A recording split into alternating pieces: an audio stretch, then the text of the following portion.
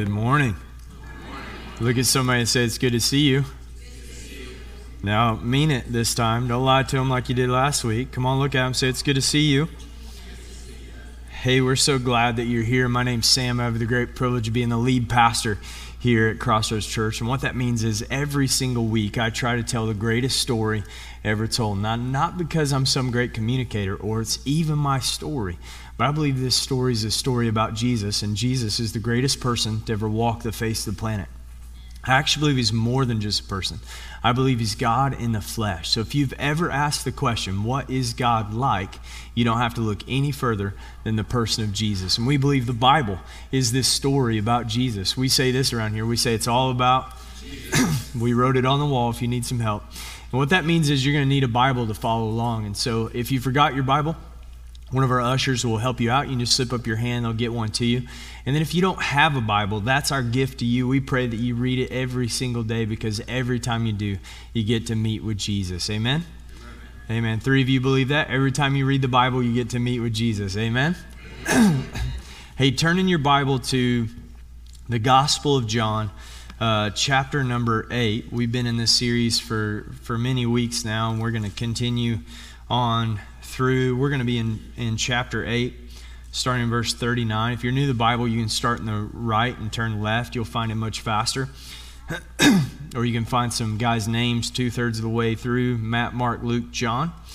But before we read our text today, I want to take a moment and honor and remember by taking just a few moments in a moment of silence to remember those who gave their lives and lost their lives in Afghanistan this past week. And I think, as Pastor Joe talked about last week, sometimes we can come into our bubbles of our religious ceremonies and institutions, and we can sometimes forget about what's going on the outside world. And we're not in a vacuum.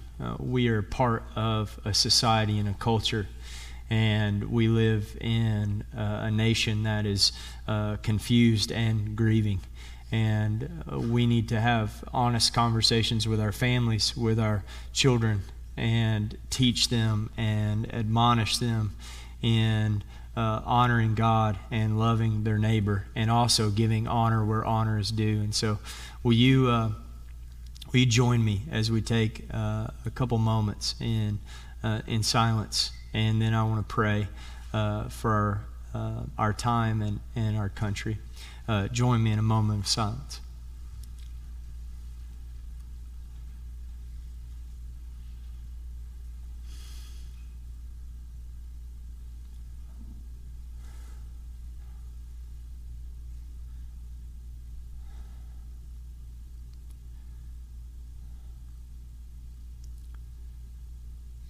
God in heaven, you are not absent. You are in the mix. You're right here, right now with us. We thank you that your Holy Spirit is comforting and guiding.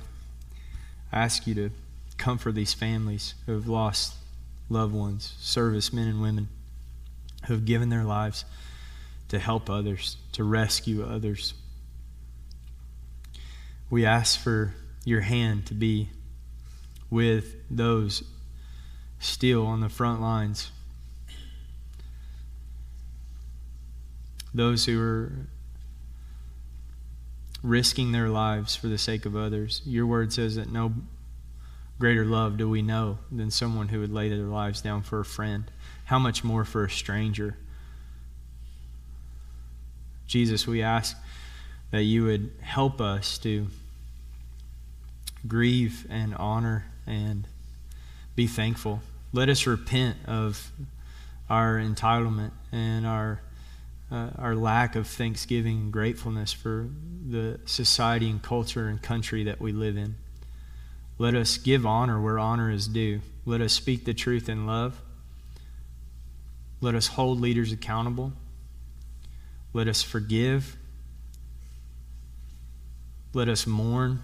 with hope that if you have been raised, then we too will be raised. Jesus, we ask for your grace today.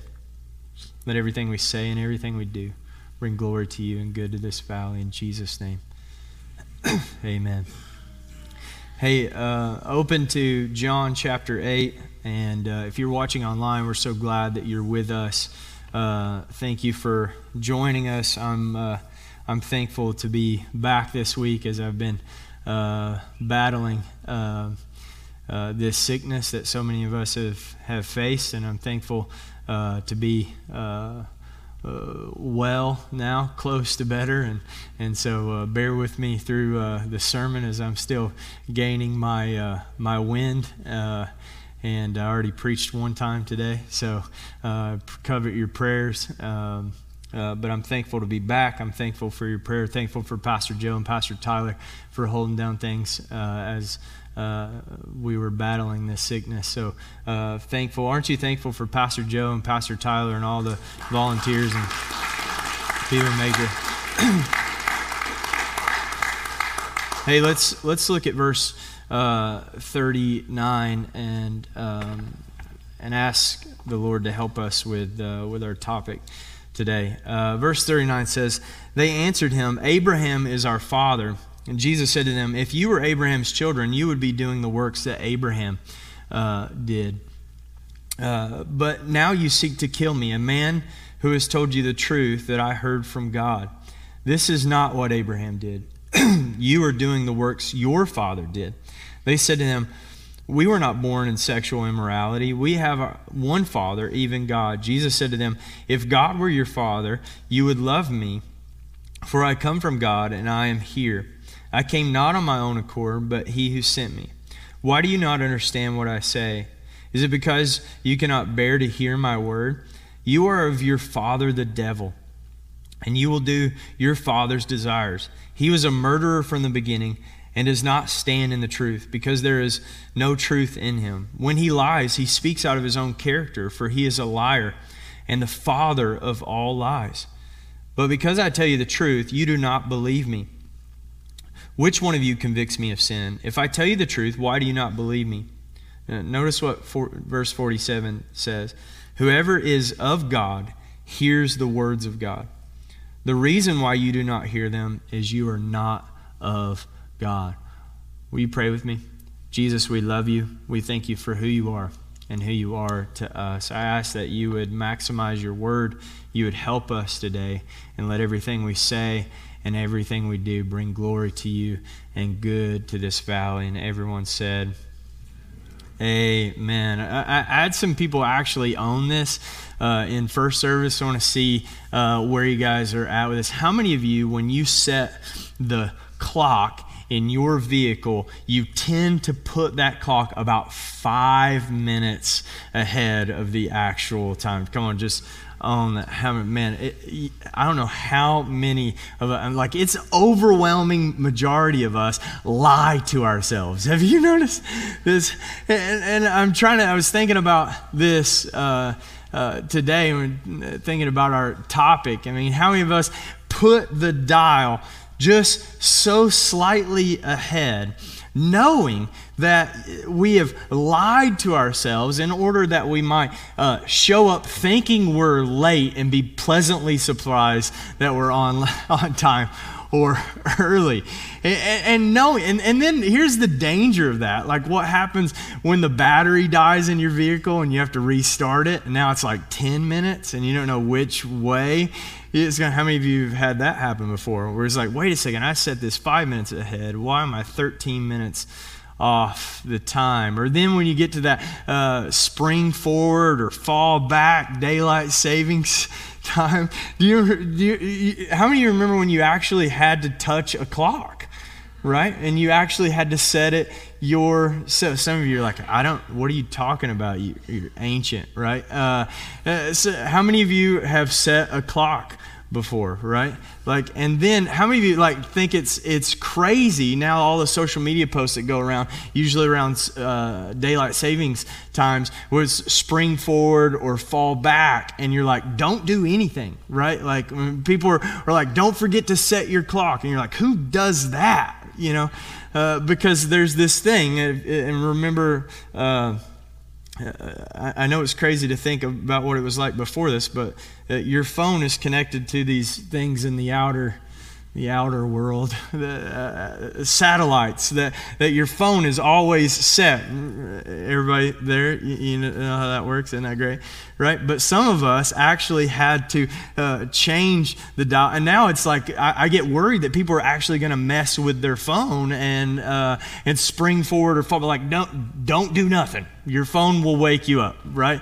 And tell you what time it is. Or you guys actually still use regular clocks? Or yeah, you just dated yourself. Anyways, but I was thinking about, like, think about, like, just trying to figure out what time it is and what clock you should use. I remember before our phones and that time, like, to know what time it is, how many remember you'd turn on the TV to the Weather Channel? Remember? Just trying to check, okay, wherever time zone you're in, you just turn on the Weather Channel and there would be the time, and that would set you. Because ultimately what you're doing is you're looking for some standard outside of yourself that helps you calibrate what is actually true, what time it actually is. Now think about the implications of that, of trying to figure out who decides what time it is, and you're even working off this kind of ongoing assumption that you're working from the same standard outside of yourself. If you say, hey, meet me for coffee at 10 o'clock, we assume that we are working from the same standard, and we have these devices that are going to tell us, and we're usually going to show up within 10 minutes either forward or back of that, because no one shows up on time for coffee anyways, right? No. Ultimately, you're asking the question, who decides? How do I know what's true? How do I calibrate? And all the more does the conversation become convoluted when I'm trying to figure out just what time it is on my dash of my vehicle or my phone, or deciding to spring forward or fall back.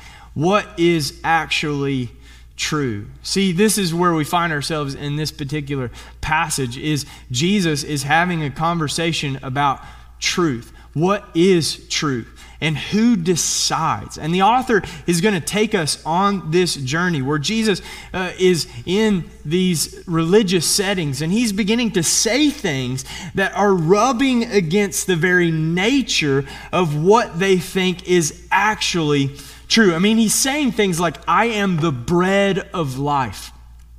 That if you eat of my life, you'll never be hungry again. And maybe at first you go, man, do you take the Bible literally? Well, is it literally true that Jesus satisfies the hunger of our souls? Yes. Is he actually saying to eat of his flesh? No.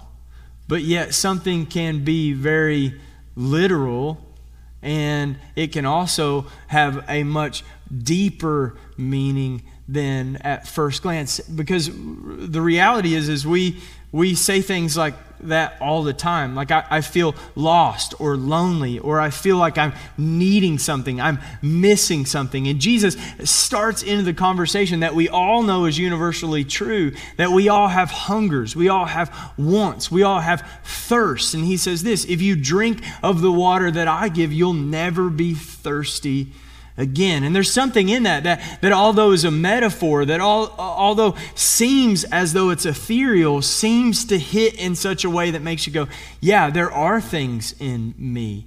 There are places and spaces in my life that I feel lonely or thirsty in. And he's saying that he is the actual one who feels that.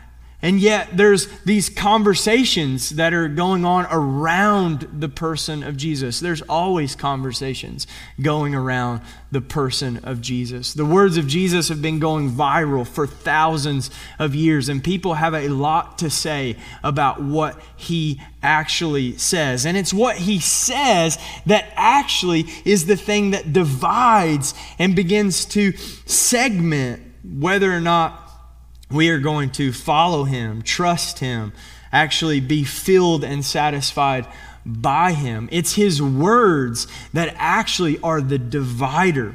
See, all these people begin to come around Jesus and begin to say, hey, who are you to decide who's truthful, who's not, who's in, who's out? And Jesus says this, he says that the truth will set you free. Makes this bold claim. And they're, wait a second, we're not bound. We're not bound. We've always been free. And yet, I find it interesting in this chapter in John chapter 8 that they're willing to actually deny their history. They're actually at a festival where they're celebrating the Exodus, which is their freedom from slavery, and yet they say to Jesus, we've never been slaves, we've always been free. They're willing to lie to themselves. They're willing to set the dial a little different than what is actually true. They're actually willing to deceive themselves. And yet Jesus continues the conversation and says this, yeah, you've been bound and now you've deceived yourself. And so they begin to qualify themselves and try to disqualify Jesus, and they lean in to credentials. They begin to say things like this. They say, we're of Abraham. We're of the original promise. Abraham is our father, and that makes God our father. And so what they essentially do is they play the God card. You ever had anybody play the God card with you? Right, like that was always dangerous in youth group when one teenager comes up to the other and is like, God told me we're getting married. Like, God did not tell me that, right? Like, you heard someone like try to end the conversation, well, God told me or God said. This is essentially what they're doing. They're actually playing the God card with God himself, God in the flesh. They're actually saying, no, we're of Abraham. We're playing the God card. What we say is more elevated, more qualified, more of an expertise than yours. You're like, oh, really? Well, let's qualify that. Let's test that. And so Jesus begins to say to them, no. If you were of Abraham and of God, then truthfulness would be at the core of your being. But no. Actually, what is at your core is you're following your father, the devil. And he says that actually he is the father of all lies. And he makes this binary thing. And so if you're new here, welcome to church. You're either of God or the devil. You're welcome, right? Like, man, what a Sunday to be here, right? There's only two camps here. And ultimately what he takes us to, the litmus test, is truthfulness. Will we follow the truth, stand on the truth, and ultimately follow the truth? Jesus will make the claim. He will say, I am the way, the truth, and the life. There is no other way. The author John is actually starting this conversation with us here, but he's going to take us on a journey where ultimately we're going to find ourselves where Jesus is on trial. And he's taken in the night and he's tried before the Sanhedrin, which was the religious circle of the Jews. And yet the Jews do not want Jesus' blood on their hands, so they try to get the Romans to do it. And if you look at the story, they keep going back and forth on who's actually going to condemn this innocent man. But what we find ourselves in John is Jesus is going to be before Pilate, the puppet governor of Caesar, of the Romans. And Pilate is going to stand there and he's actually going to ask him, aren't you going to plead your case? I mean, if you've ever stood in front of someone who actually gets to decide your judgment, I know that some of us have riddled past, like you're in good company, someone, amen, if you've ever stood in front of somebody and they get to decide your judgment, what you want to do is plead your case or present your truth and hope that they come out with a just judgment. And yet Pilate is standing before Jesus, and he asks Jesus, aren't you going to beg for your life? And he says, I'm not going to beg for my life. You don't take my life. I actually freely give it. And then Pilate's going to ask him, say, hey, they're accusing you of being a king. Is that true? And he says, listen, my kingdom is not of this world. If it was, a legion of angels would come and you would not be able to bound me or try me, but I'm giving myself over to you. And then Jesus makes this claim. He goes, ultimately, what I'm saying, your perspective of truth, your perspective of reality is flawed. I am truth. And Pilate is going to wrestle with this question. This government official, this top dog in the Roman society who actually has the power and authority to condemn and ultimately crucify Jesus. He says these words that John will write at his trial. Pilate will ask the question, what is truth? What is truth? See, the reality is no matter if you're the lowest rung of society or you're a top government official, you will have to wrestle with what is the nature of truth. What is truth?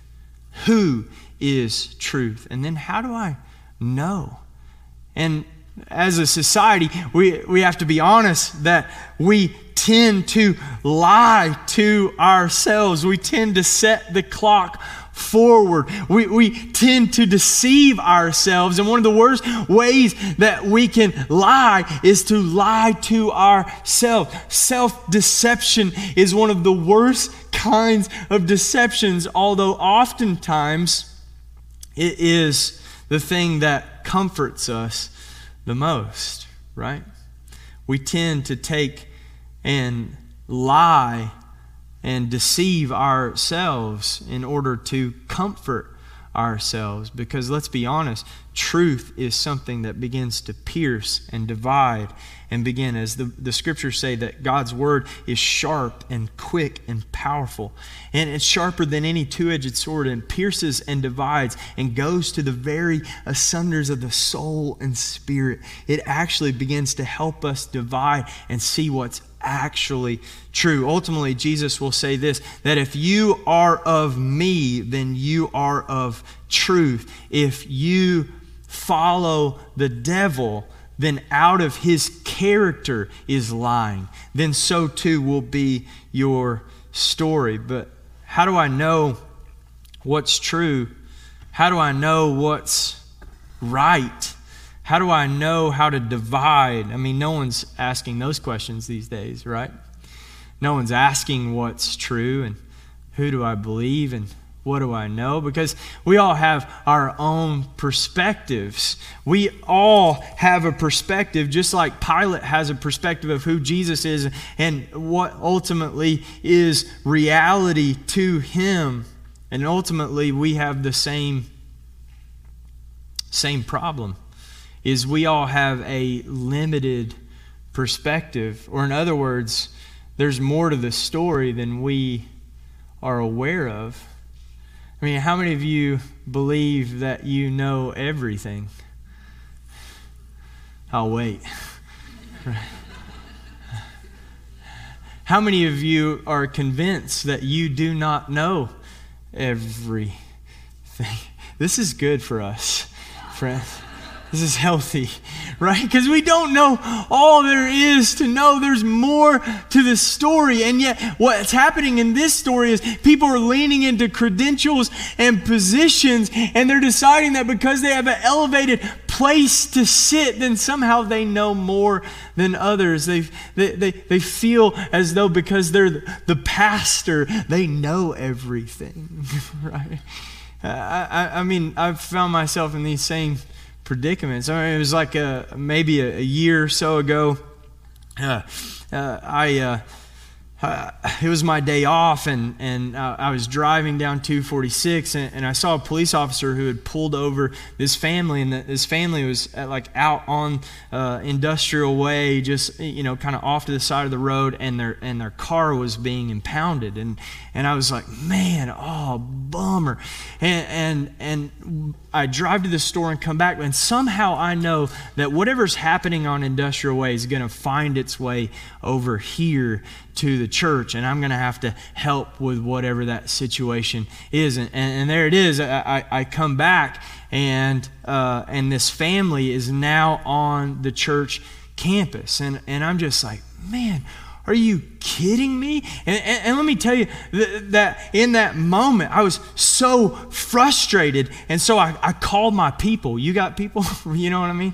You ever get so indignant with the world around you? You're like, if I'm gonna just hold on a second. I'm gonna call somebody, right? Like I'm gonna go handle this, right? And I'll be honest, I was just frustrated for the injustice that has happened. This family on the side of the road, now they're stranded, and I'm having to deal with this on my day off, because that's what I was really upset about, right? Glad I could get that off of my chest.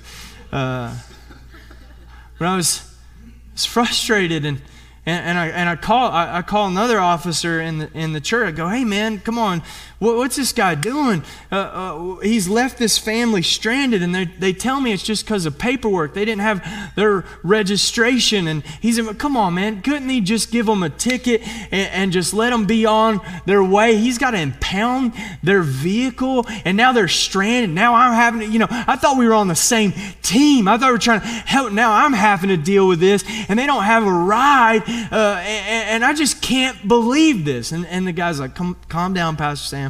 Right, I'm sure there. I'll call him. I'll tell you. Yeah, I'd like to talk to him, and I can tell you it didn't go the way I thought it was going to go, and yet I'm indignant about my perspective. I'm indignant because there's an element of truth here, but I don't know the whole story.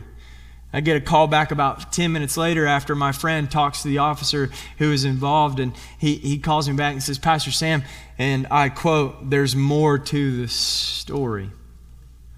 Right? How many of you ever been in a moment where you were absolutely convinced that your truth was the truth, but yet you had just set the clock about 5 minutes in front, and you were convinced that your perspective was the only perspective, maybe because of your title, maybe because of your education, maybe because of the position you hold, maybe because you feel inconvenienced and you just want to go back to normal, and so you'll lie to yourself and convince yourself that this is truth when there's always more to the story.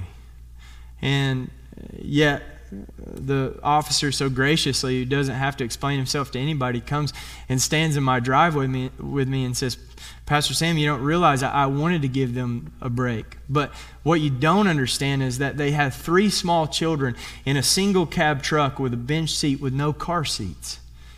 And what you don't realize is that although, it seems as though I've stranded them, I gave them every opportunity. Can you call somebody? Can they bring car seats? Can you get someone to come pick up your children? Can you do anything so I don't have to leave you stranded here? But what I cannot do is allow you to get back in this truck with 3 small children with no car seats and let you drive down the highway where the statistics of a car accident are greater than we would ever want to realize that we risk every single time we get behind the wheel. Because the reality is there's more to the story. Amen? And although I'm frustrated, although I'm inconvenienced with this officer, what he's trying to do is righteous. What he's trying to do is right. And yet, from my limited perspective, I judge from the outside and think I know more about the story than I actually do. See, that's the kind of place we're in, is that we're in a place where we're trying to figure out what's truth, whose saying truthful things. And how do I know, and how do I become disciplined? Can I tell you that the first thing that we have to do as believers, the first thing that we have to do as Christians is admit that our perspective is limited and we do not know everything. Someone say amen to that. If we could just start there, what would that be like when we're in our conversations? See, it was interesting that on that particular day, I just started reading a book called Talking with Strangers by Malcolm Gladwell, where he investigates how we think about the people that we meet. And ultimately, he starts from a conversation of traffic stops and police officers' interactions with strangers who have they have such a difficult job. And I'm so thankful for those who serve, even in the room with us today. And I'm so thankful for what you do. The reality is any of us in any type of position, from the top to the bottom, have to realize that we don't know everything there is to know about the person next to us. That we do not know. In this book, Talking with Strangers, there's this experiment, and I've talked about this before, where ultimately they take individuals and they put them in a room and they put a sheet in front of them that have different words, and they actually have letters that they then fill in the rest of the letters and make words. And so, for instance, on a sheet, it may say TOU space. And so the individual is to, as quickly as possible, fill in as many words as they can. And so say maybe someone gets to this TOU and they write CH and they write touch. Or maybe another person writes GH and they write tough. And so then they fill this out and they remove the papers from the room and they ask them, hey, what does this say about you? Does this say, when you wrote touch, what did it say about it? And they say nothing. It means absolutely nothing. Or maybe they say to someone who, hey, you wrote tough. What does this say about you? And they say, absolutely. I was just as quickly as possible trying to write down as many words. It means absolutely nothing. Now, here's what they would do is about 5 minutes later, they'd come back in the room with someone else's paper who did the exact same experiment. And they would say to them, this person wrote touch. What does this say about them? And they're saying, well, clearly they are lonely. Clearly they need to be touched. Or maybe someone wrote tough and they go, well, what does this say? Well, clearly they're dealing with their own masculinity and they need to project strength at all times, that they would need to write tough on the paper. Now, what they don't realize is that they've been caught in a contradiction. This illusion of what this scientist, Pronin, the psychologist, calls the illusion of symmetric insight. The conviction that we know others better than they know us, and that we may have insights about them that lack, vice versa, leads us to talk when we would do well to listen, to be less patient than we ought to, when we express our convictions about others. Or in other words, this idea that we know others better than they know themselves, and it's not true vice versa. Are you with me? The idea that I can know someone else's story, know what's going on with them, but they know nothing about me. This contradiction of the illusion of asymmetrical insight, which is I know you better than you know you. And how much more now do we deal with social media accounts and Facebook walls and Instagram and highlight reels, that quickly we make judgments about others, thinking we know more to the story, and yet we've been lazy in our pursuit, and yet we don't know what is true north. We don't know what the clock is actually set on. And yet we find ourselves in a predicament these days where people lean into, just like here, into their credentials, into their expertise, into who they are as individuals with titles and letters behind them. So quickly they go, hey, we're of Abraham, who are you? Now, here becomes the problem is, as believers, we have a responsibility to begin to wade in to the binary claims of what is true and what is a lie. Are you with me? 3 of you. We have a responsibility as believers to be people of truth. Do you believe that? Amen. And anything else is contributing to the father of lies, who decides to deceive people, to manipulate people, who oftentimes will help you manipulate and deceive yourselves for your own comfort, and yet we will avoid truthful things because truthful things are oftentimes difficult things. Someone say amen to that. I talked a couple weeks ago about the idea of the cave of allegory. In general psychology, you study the cave of allegory, which is ultimately a Plato writing about a conversation that Socrates has. I'm not sure what even to do with that, but that's how the cave of allegory comes about. And yet we have movies like The Matrix, Inception, The Tenet, who is oftentimes asking us about what is reality, what is truth, and ultimately how to discern those things. The cave of allegory is this: what if someone was trapped in a cave for their entire life and there was a fire that backlit the cave, and yet what would happen is a bird would fly past the opening of the cave and it would put an image on the cave wall. It would put a shadow on the cave wall.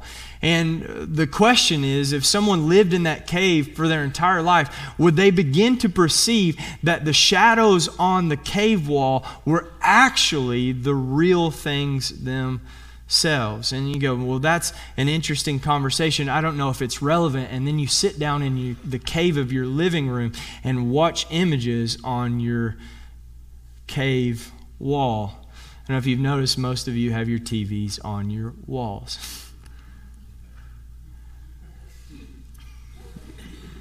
This is more relevant than you realize, right? Because what happens is we find ourselves in a predicament that we are constantly looking at images on the wall and we have no idea what to believe. Anybody ever been there? You look at the images on your phone, on your television, and you're asking the questions about the nature of truth. What is true? How do I know? And how do I decipher? 2 weeks ago, Pastor Joe and Pastor Tyler told a story about a classical pianist who, in the middle of his concert, after playing all of these different genres, from Beethoven to Bach to the Beatles, he played everything and astounded the crowd. He invited a young gentleman from the crowd to come on stage, and he said to the young gentleman, hey, you can play whatever you want. I want you to sit down. I'm going to take a moment and stop the concert, and I'm going to let you play. And the young gentleman said, you don't understand. I don't know how to play. He's like, listen, you have the opportunity. You can play whatever you want. I know everyone's here to see me, but I'm going to take this opportunity and let you play whatever you like. And the young man quickly again said, no, you don't understand. I don't know how to play. And he pushes a little more. He goes, that's exactly right. He says, although you may have the opportunity, you don't have the freedom. And what he presses is that as a young man, he had the discipline and devotion his entire life to sit down, to say no to many things in order to say yes to one thing. And yet he would devote himself to the piano, learning scales, learning these genres. Now, years later, having the freedom to play and express himself any way he wants. Because ultimately, the reality is that discipline now creates freedom later. Devotion now. Being devoted to something. The question is, are you devoted to the truth so that you have the freedom to live in the truth? See, the Bible says that, and what Jesus says is the truth will set you free. The question is, are you willing to be devoted, disciplined, disciple? I know that's the dirty word of the church, discipline. Because what we want is convenience rather than commitment. But Paul says this, be a workman who doesn't need to be ashamed, that you can rightly divide truth. What is the rightly dividing of truth? What I'm saying to you now. what you're seeing on the cave wall, what you're perceiving on the bottomless pit that is social media. The Bible predicted a bottomless pit. I just want to point that out. You have to decide what is true, and will I contribute to lies?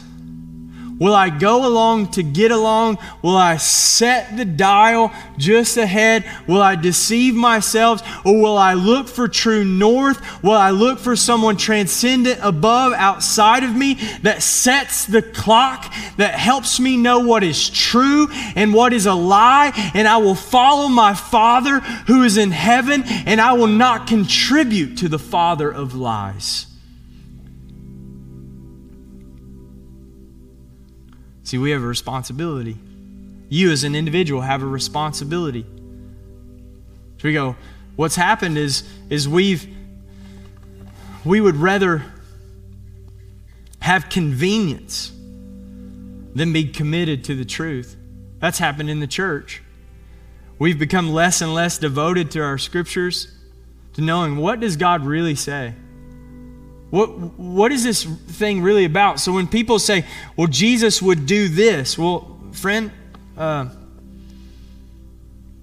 Jesus didn't do that. Jesus is about love, and Jesus is about people getting along. Really, he just called these people the devil. That should be funnier than it was. Jesus got along with everybody. Really? Jesus didn't ruffle feathers. Jesus didn't say things that hurt people's feelings.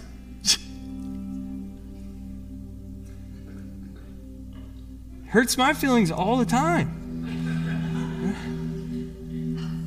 Because the truth will convict. The truth will hurt. The truth will cause me to have to question and divide some things in my life. It will cause you to have to break relationships with some people.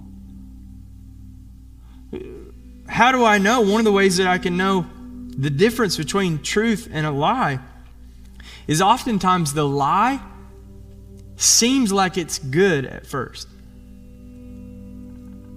Right? That's the nature of it. I want for the sake of relationship, for the sake of myself, I'm going to lie to myself about what time it is. I'm going to deceive myself for the sake of what? Because what I have to realize is oftentimes the truth is something that divides. The truth is something that will cause me to have conflict more than I want to. And how I deal with that, and how I speak through that.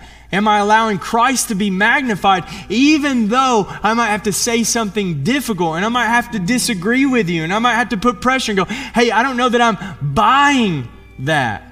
And yet not just allow people, because here's what happens. People just lean into their credentials. Abraham, he says. He goes, well, wait a second. You're leaning into your credentials. You're saying Abraham is your father, but you're not doing what Abraham did, which was follow God faithfully in spite of what was popular, in spite of what it cost them. He goes, no. You just constantly move towards comfort and convenience. And you lie to yourself and to others. And you use your position in order to further your comfort and convenience. You've never seen anything like that. I know that. But that's what happens in all of us in places of authority when we lean into credentials. And yet we find ourselves in a culture where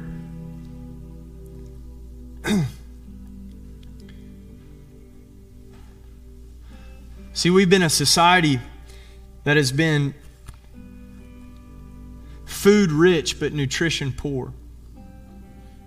We have an abundance of food and a lack of nutrition. That's true. You should say amen to that.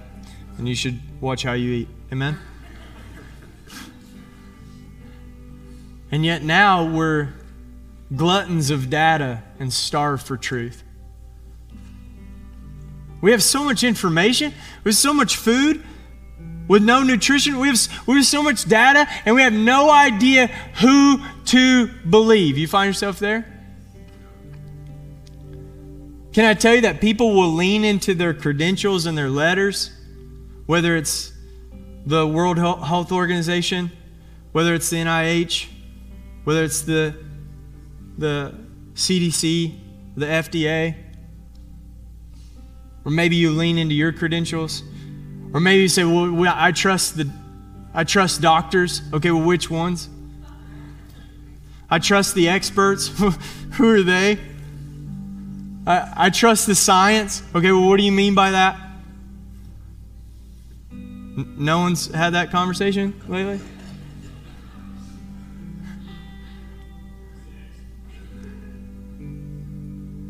So then, what do? Well, I have to decide.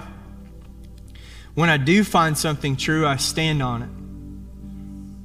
And then I look for truth. And then I speak the truth. Even if it's confrontational, even if it's difficult. But then I have to realize that whatever truth I think I've discovered, there's more to the story than I know. Remember that? That was earlier in the sermon, right? There's more to the story, amen? So when I think I know what medicines, whether I'm pro-vax or anti-vax, or whether I think this will work or that will work, know that there's more to the story, and I don't know everything. I know that's really difficult for all of us. I don't know everything. How about you? Amen. So we have to be diligent in our pursuit. We have to be careful. We have to understand that Jesus is Lord, and we follow Him, and we look for truth, and lies we will not build our house on. Amen? So we got to have open, honest conversations. We got to realize that what happens is we put people in jeopardy when we won't have tough conversations, or we won't listen to someone. When we think we know someone better than we do. I mean, this has been the topic for me for the past couple weeks. As many of you know, I upgraded from COVID-18 to COVID-19. And it's pretty sick for a couple weeks. And even the response of that, and there's so many people dealing with that, and then so many people afraid to say that they're sick. What a concept. And yet, we don't know what medicines to take, what doctors to trust. We condemn one for the other, and yet we don't listen. And yet, we think we know, and we're quick to point fingers.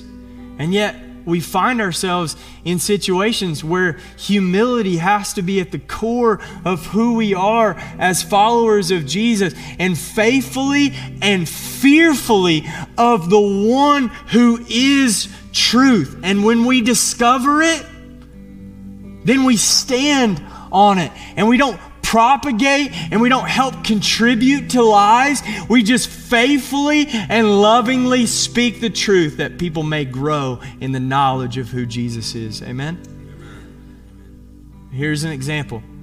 And as controversial as it may be, this is one of those ones that, and listen, I have no problem with masks. Man, if you're both services, when I go in someplace that they require it, I'll put a mask on. If they walk up to me, hand me a mask, like we're fighting all the wrong battles. But here's one that I think has to be careful, and here's an example of what I mean by truth. I'm thankful that after 2 weeks I got over this sickness, although I'm an asthmatic and it was very difficult for me, and I'm still trying to get my wind back. But my wife kicked this thing in a day, right? And my kids, just right through them, right? No big deal for my kids at all, right? And we've known that for a year and a half. Amen? Right? Kids are not at the same risk They're not in the same deal, yet we close schools for an entire year. And then we're telling children that they need to wear a mask at young ages, 2 and 3 years old. One of the things that I said, hey, I don't want to teach my children to be afraid. How about you? Right? This isn't a mask conversation. It's about fear and understanding the science and understanding who's at risk and who's not. And being able to make decisions at different places, with different ages, with different, man, if you're sick, if you're vulnerable, quarantine and you didn't see me for 2 weeks, right? Right? Doing what I was supposed to do. But yet, I don't think that we should have the healthy lockdown. I don't think that we should stop kids from going to school. I don't think that they should be wearing masks in school at young age because they're not at risk. Amen? That's just true. So, when we find something that we can go, hey, no, I'm not going to do this. I'm not going to contribute to that. I'm not going to bear false witness. Okay? Well, then do that. But then pick your battles and watch what you do know, and be careful of what you don't know when you start pointing your finger at other things because you think you're right in one area. Then it gives you a license to tell everybody what to do in all the other. That doesn't work in your marriage, bro. It's not going to work anywhere else. Amen? Amen. So,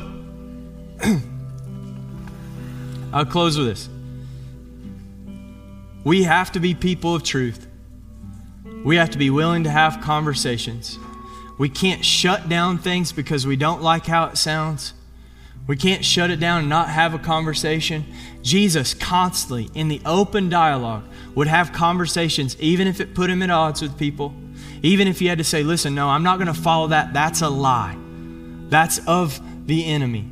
I'm going to stand on truth. So be careful, be watch, but be diligent that you study the Word of God, and that you allow that to be the cornerstone by which you stand on. And what you quote first isn't a 3-letter organization, but it's the King of Kings and the Lord of Lords. And His words are on your lips first and foremost. That's what it means to follow Jesus.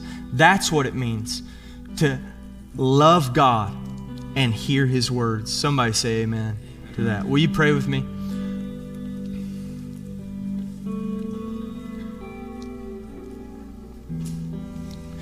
Jesus, we love you.